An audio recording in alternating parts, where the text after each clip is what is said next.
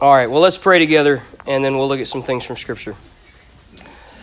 Father, thank you that we have the chance to be together tonight, and I do pray, as Nathan prayed a little earlier, that our focus would indeed be around your word and on your word and what it has for us. And we are so grateful that we really have nothing better to look at. We don't have anything that we could somehow come up with that would be more beneficial than what your word has to say. So I just pray that as we look at it, you'll make it clear to us and that you'll teach us from it tonight. For your glory, we pray in Jesus' name, amen. All right, please take your Bibles and turn with me to the New Testament book of Mark. The Gospel of Mark, second book in the New Testament. And we're going to be in chapter 5 tonight. This is a little bit of a, I guess you'd say, a transition type message. Most of you would remember that in the for about 4 weeks in September, we talked about the theme of worship, the idea of worship. We become like what we worship was what we talked about from Scripture. The transition is that the topic for tonight and really for next week as well is very closely related to this idea of worship. I think Grant next week is probably going to talk about how very closely the two are connected. But tonight, we want to continue what was the main emphasis in our church, especially last week, and that is this idea of missions. When you and I think about worship, probably we think about it in terms of, well, let's do it this way. I would rather hear from you. When you think of worship, how would you define worship? What is worship? Anything from our study that maybe help to clarify? Or just any way you think that we should explain what it is? What is worship? Okay, Nathan? Like praising it, like making it your center, like whatever you do goes to that. Very good, very good. So giving praise to something or giving any sort of reverence at all to whatever the main thing in your life is, right? Very good. Anybody want to add to that? Okay. Worship is, I would say, it's a type of response, okay? It's something you and I do in response to something that we see or know about or experience. So you and I don't normally just spontaneously worship something. We worship something as a response to something we've been exposed to. So worship is something we do because we've seen or heard or experienced something else done. Right? Someone else has done something and we worship because of that. Right? The Cardinals get eliminated from the playoffs and we all celebrate the Cardinals. Okay, so that happened and we respond to it in celebration. Right? Deanna wants to know who the Cardinals are. That's a very important sermon that I will preach one day. But not today. It's just think about Satan. And that's close enough for now. It's basically kind of like that. Missions, I would say, is also a response. So I think normally when we talk about evangelism, when we talk about sharing the gospel, we think, well, I have to do something. I have to muster up enough courage, or I have to come up with something creative to say or to share with someone. Now, you certainly do have to be active in evangelism, right? We learned a lot about that Sunday morning. You must speak words. You must engage people, okay? But missions or evangelism is also a response. We are primarily, when we share the gospel with other people, we're doing it not because we have something to say that we've made up, but we're doing it because of what God has done for us. When we share the gospel, we are also doing it primarily because of what God has done for us. So that's what I want us to see here from Mark 5 tonight. We're going to look at the first 20 verses, and there are 4 elements to what God has done for us here in Mark 5. And as we think about missions, we're going to think about these four truths, these four elements, and talk about how when we share the gospel, we're doing it in response to them, okay? So here are these four things we see in Mark 5. Number one, we see the powerful extent of God's authority in Christ. All right, that's kind of a mouthful, but we're talking mainly about the greatness of God's power in Jesus. Okay? Look at verse 1, and we're going to kind of get some background here to what Jesus has done to show us his authority. Verse 1 in chapter 5 says that they, the disciples, and Jesus, came to the other side of the sea, to the country of the Gerasenes. Excuse me. All right? To appreciate how they got to the other side of the sea, we need to understand what just happened in chapter 4. So flip back to Mark chapter 4 and verse 1. We read that Jesus began to teach where? Beside the sea. All right? He's beside the sea. And a very large crowd gathered about him, also beside the sea, so that he got into a boat and sat in it where?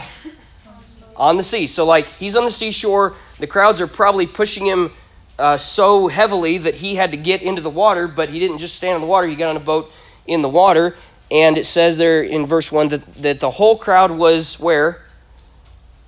Beside the sea on the land. So the sea is prominent here. So he does all his teaching, and then you go down to verse 35, and he finished his teaching, and on that day when evening had come, he said to them, let us go across where? To the other side. So implied the other side of the sea, right? Well, sure enough, they go across, and what comes about, if you know the story? A great storm. That seems to be hindering their ability to get to the other side of the sea. And yet in verse 39, we read that he awoke, he rebuked the wind and the sea, and he said to the sea, peace, be still. The wind ceased, there was a great calm. Verse 41 says that they were filled with great fear and said to one another, who then is this that even the wind and the sea obey him? All right. We have there, I think, just the fact that Jesus made it to the other side of the sea with these disciples, a glimpse of God's power in Christ. How far does it extend? Well, your notes, he has power. His power extends over all places. God's power in Christ extends over all places. So for Jesus to be able to speak to created things, to waters and wind, and for them to obey him shows us something of his power, doesn't it? But it doesn't just have power over all places, he also has power over all peoples. When Mark 5:1 talks about, mentions the country of the Gerasenes, this is a predominantly Gentile region, meaning that most of these people would have been foreigners to Jesus and his disciples because they were Jews. This is not like their home turf. And yet what Jesus is about to do among these people shows he's not just a God of a certain group of people. His power is over all peoples. That's the powerful extent of God's authority in Christ. That's the first reality we need to come to grips with when thinking about missions, is that wherever you and I go, God has power over that place. You or I may not, but God does. He owns it all. Here's the second element that we see. We see the perilous effects of sin. The perilous effects of sin. Because as soon as they get to the other side, look at verse 2, when Jesus had stepped out of the boat, immediately there met him out of the tombs a man with an unclean spirit. He lived among the tombs, and no one could bind him anymore, not even with a chain. For he had often been bound with shackles and chains, but he wrenched the chains apart and broke the shackles in pieces. No one had the strength to subdue him. Night and day among the tombs and on the mountains, he was always crying out and cutting himself with stones. Okay. When you read that description about this guy, what does that make you think about him? How would you describe this guy? Rebellious, okay? He's possessed. Yeah. He is. He's possessed by demons, right? Unclean spirit. What'd you say? He's mental, right? He's totally crazy. He's a maniac. That's exactly right. Okay? Huh? Pretty strong. He's pretty strong. He apparently has some superhuman strength here. I do not want to go near him. Right. I want to keep my distance. Jesus, we should have stayed on the other side of the sea where people just sat still and listened to us. Yeah. Right? But this is the guy they come across. And I think all those descriptions are accurate. You probably would think something to yourself like, not only would I not want to be around this guy, but I wouldn't want to be that guy. Right? But here's the reality. All of us are this guy. Okay? All of us are this guy. These descriptions about where he lives, where does he live? Among the tombs, right? Who lives in tombs? Nobody, because you don't live in a tomb. All right? If you're in a tomb, you're dead. It's a trick question. All right? There's dead people in tombs. If you're among the tombs, you're among the dead. The spirit that he's possessed with is an unclean spirit. He was worthless to the point of we just should tie him up with chains. Okay, he did everything he could to break free from these chains. He's in pain. He's in torment. He's harming himself. He's crying out. Okay, all of these descriptions can actually be said of all sinners. Before we come to Christ, it is as though we are among the tombs. The Bible says you and I are spiritually dead apart from Christ. The Bible says that you and I, apart from Christ, are unclean. We are all possessed with an unclean spirit of sorts. Not necessarily demonic, but we are unclean. All of us, apart from Christ, are bound and chained and in bondage to sin. All of us apart from Christ. Every single one of us apart from Christ tries to break free from those chains under our own strength. And yet all it does is bind us again to our sins, right? All of us cry out for some kind of rescue from sins from somewhere. We're looking for help whether we realize it or not. And all of us in doing so are just harming ourselves the same way this guy is just cutting himself with stones thinking that he'll get some relief from it, okay? So these perilous effects of sin do not just affect the crazies among us. This is true of all people who do not know Jesus. These are the perilous effects of sin. And if you and I are going to attempt to involve ourselves in the work of Christ, it is necessary for us to recognize that this describes us apart from Christ, and that we also will and should encounter people who are far from Christ like this man is and like we were. Those are the perilous effects of sin. But look at the third element. The third element here is the personal encounter with Jesus. So look at verse 6. This man's encounter with Jesus. When he saw Jesus from afar, he ran and fell down before him, and crying out with a loud voice, he said, "What have you to do with me, Jesus, Son of the Most High God? I adjure you by God, do not torment me." For he was saying to him, Jesus was saying to the man, "Come out of the man, you unclean spirit." And Jesus asked him, "What is your name?" He replied, "My name is Legion, for we are many." Legion was a description of a cohort of soldiers, usually thousands of soldiers. So probably this man was possessed with thousands of demons, which would make sense for what we're about to read. Verse 10 says that the man begged Jesus earnestly not to send them out of the country.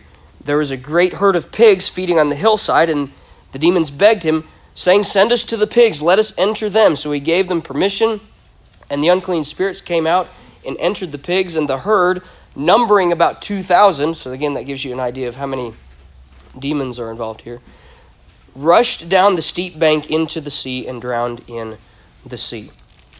All right, notice what's involved in this man's encounter with Jesus. First, we see who Jesus is. So in verse 7, the man approaches Jesus, and who's the first one to speak? The demons, or the man, right? The demons through the man, probably. And what do they ask? "What have you to do with me, Jesus?" And then what do they call him? That's interesting. Son of the Most High. So is that an accurate statement of who Jesus is? It is, right? So these demons acknowledge something of who Jesus is. They're aware of it. This is very similar to actually another encounter in Mark 1, if we had time we'd look back at it, where also they are confronted with him and they say, look, we know who you are and we know you have power to get rid of us, but don't do that yet. Like, isn't it a little early for that? What have you to do with us now, Jesus, you Son of the Most High God? Do not torment us, they want to know. But then, notice also what Jesus says. What does he command the demons to do? To come out of the man, right? To leave the man. So it is by the words of Jesus, it's simply by Jesus talking, saying words, speaking salvation, you could say, into this guy's life, that he is rescued from his demon-possessed state, simply just by what he says, by saying, come out of the man. And then, what can he do? He not only can tell the demons where to come out of, but he can also tell them where to go. And so he sends them into the pigs. There are lots of questions, that people always ask about, like, why the pigs? What did they do wrong? Wouldn't this actually be Jesus being like merciless to people who maybe needed the pigs, or even to the pigs themselves? I think that's not the point of the story. Okay, I think the point of the story is simply to show that Jesus is more powerful than these demons, and he's more powerful than people who are possessed by demons. Now, apparently, this man not just was physically restored, but I think he was also spiritually restored because of what we're going to see at the end here. So the fourth element to all this are the public endorsements of the people. Many of the people rejected Jesus. Many rejected. Look at verse 14. The herdsmen fled and told it in the city and in the country, and people came to see what it was that had happened. And they came to Jesus and saw the demon-possessed man, the one who had had the legion, sitting there, clothed and in his right mind. And they were afraid. You can imagine that this guy probably had somewhat of a reputation, right? The town crazy person is now sitting normally, dressed the right way. Luke actually said that he just went around naked. So the fact that he's wearing anything is a huge improvement. And he's in his right mind, like he's intelligible. In verse 16 says, and those who had seen it described to them what had happened to the demon-possessed man and to the pigs. And so here's what they do. And they began to beg Jesus to depart from their region. That's ironic. A little bit, right? A little ironic. Did they have a right testimony of who Jesus was? Like, did they hear correctly about who Jesus was and what he had done? They did, right? But what did they do with that news? They rejected. They were afraid of it, right? They were uncomfortable with it, and they said, "We need you to leave. This is our territory. What you've done, we don't care for it. Get out." But one responded. One responded, and it was that man. Verse 18, as he was getting into the boat, the man who... This is kind of a side note, but he's getting into the boat, which means he's going to go back across the sea, which apparently means that the only reason Jesus came to the other side of the sea was to have this one encounter. Like, Jesus knew that he needed to have this. So he's getting back into the boat. He's departing from their region. And verse 18, the man who had been possessed with demons begged him, same word. The others begged Jesus to depart. He begged him that he might be with him. You'd think this guy's really ambitious, right? It's almost like this man is saying, Jesus, let me follow you wherever you go. Let me go into other foreign places. It's almost like this guy is saying, let me be a missionary wherever in the world you want me to be. Now, would you think that Jesus would say to the man, that's exactly what I'm looking for. Come on board. You would think that, right? But look, verse 19. And he did not permit him, but said to him, go home to your friends and tell them how much the Lord has done for you. and how he has had mercy on you. So again, that's pretty clear evidence that this was not just a physical rescue, this is a spiritual rescue, the mercy of the Lord. In verse 20, he went away, began to proclaim in the Decapolis how much Jesus had done for him, and everyone marveled. So maybe you think about missions and you're like, okay, to be a missionary, I've got to be willing, or I've got to be open to going anywhere in the world. All right, I would advise that, but I think this is a pretty clear statement that sometimes Jesus tells people, you will be most effective if you just go to your hometown. If you're just among the people who know you best, and just tell them what the Lord has done for you. Again, we heard a lot about this Sunday morning. Sharing the gospel is often less about the theological getting it right, and it's more about, let me tell you all that God has done for me. Let me tell you how the Lord has had mercy on me. That's all Jesus told this guy to do. Stay home among your friends and family who know you best, and tell them the great things that God has done for you. And apparently, it was effective, because in Mark 7:31, Jesus comes back to that region, comes back to the Decapolis, and crowds of people gathered to hear him, probably because this man had done exactly what Jesus had told him to do. He had said, this is what the Lord has done for me, so that when Jesus came back into the region, they came to hear Jesus saying, we heard about what you've done. They were more receptive the second time because of this man's testimony, is what it seems. So, I hope that as you heard from missionaries last week, as you think about how to serve the Lord best with your life in the future, I hope the thought of going across the globe doesn't frighten you, but I also want you to see from Scripture that Jesus is very much okay with you going to your home and telling your friends and family all the things that the Lord has done for you and how he's had mercy on you. Because he's done that for all of us, and we can do that for him in response. Let's pray. So, Father, thank you for the reminder that even us sharing the gospel with folks is really just a response to all that you have done for us. You have displayed your great power and authority. You have shown mercy on us even when we were dead in sins and chained and bound and in bondage to sin. Even when we were far from you, even when we never would have turned to you on our own, you have shown your kindness and mercy to us. And you have rescued us, and you have delivered us. And simply in an obedient response, we want to be able to tell of your works to other people. Lord, you give us opportunities to do that regularly. Help us to recognize them and take advantage of them. And to recognize that even in having those simple conversations, that's a part of what you've called us to do, and it's a part of what we think of as the great work that's going on around the world. So thank you for letting us be involved in it. In Jesus' name, amen.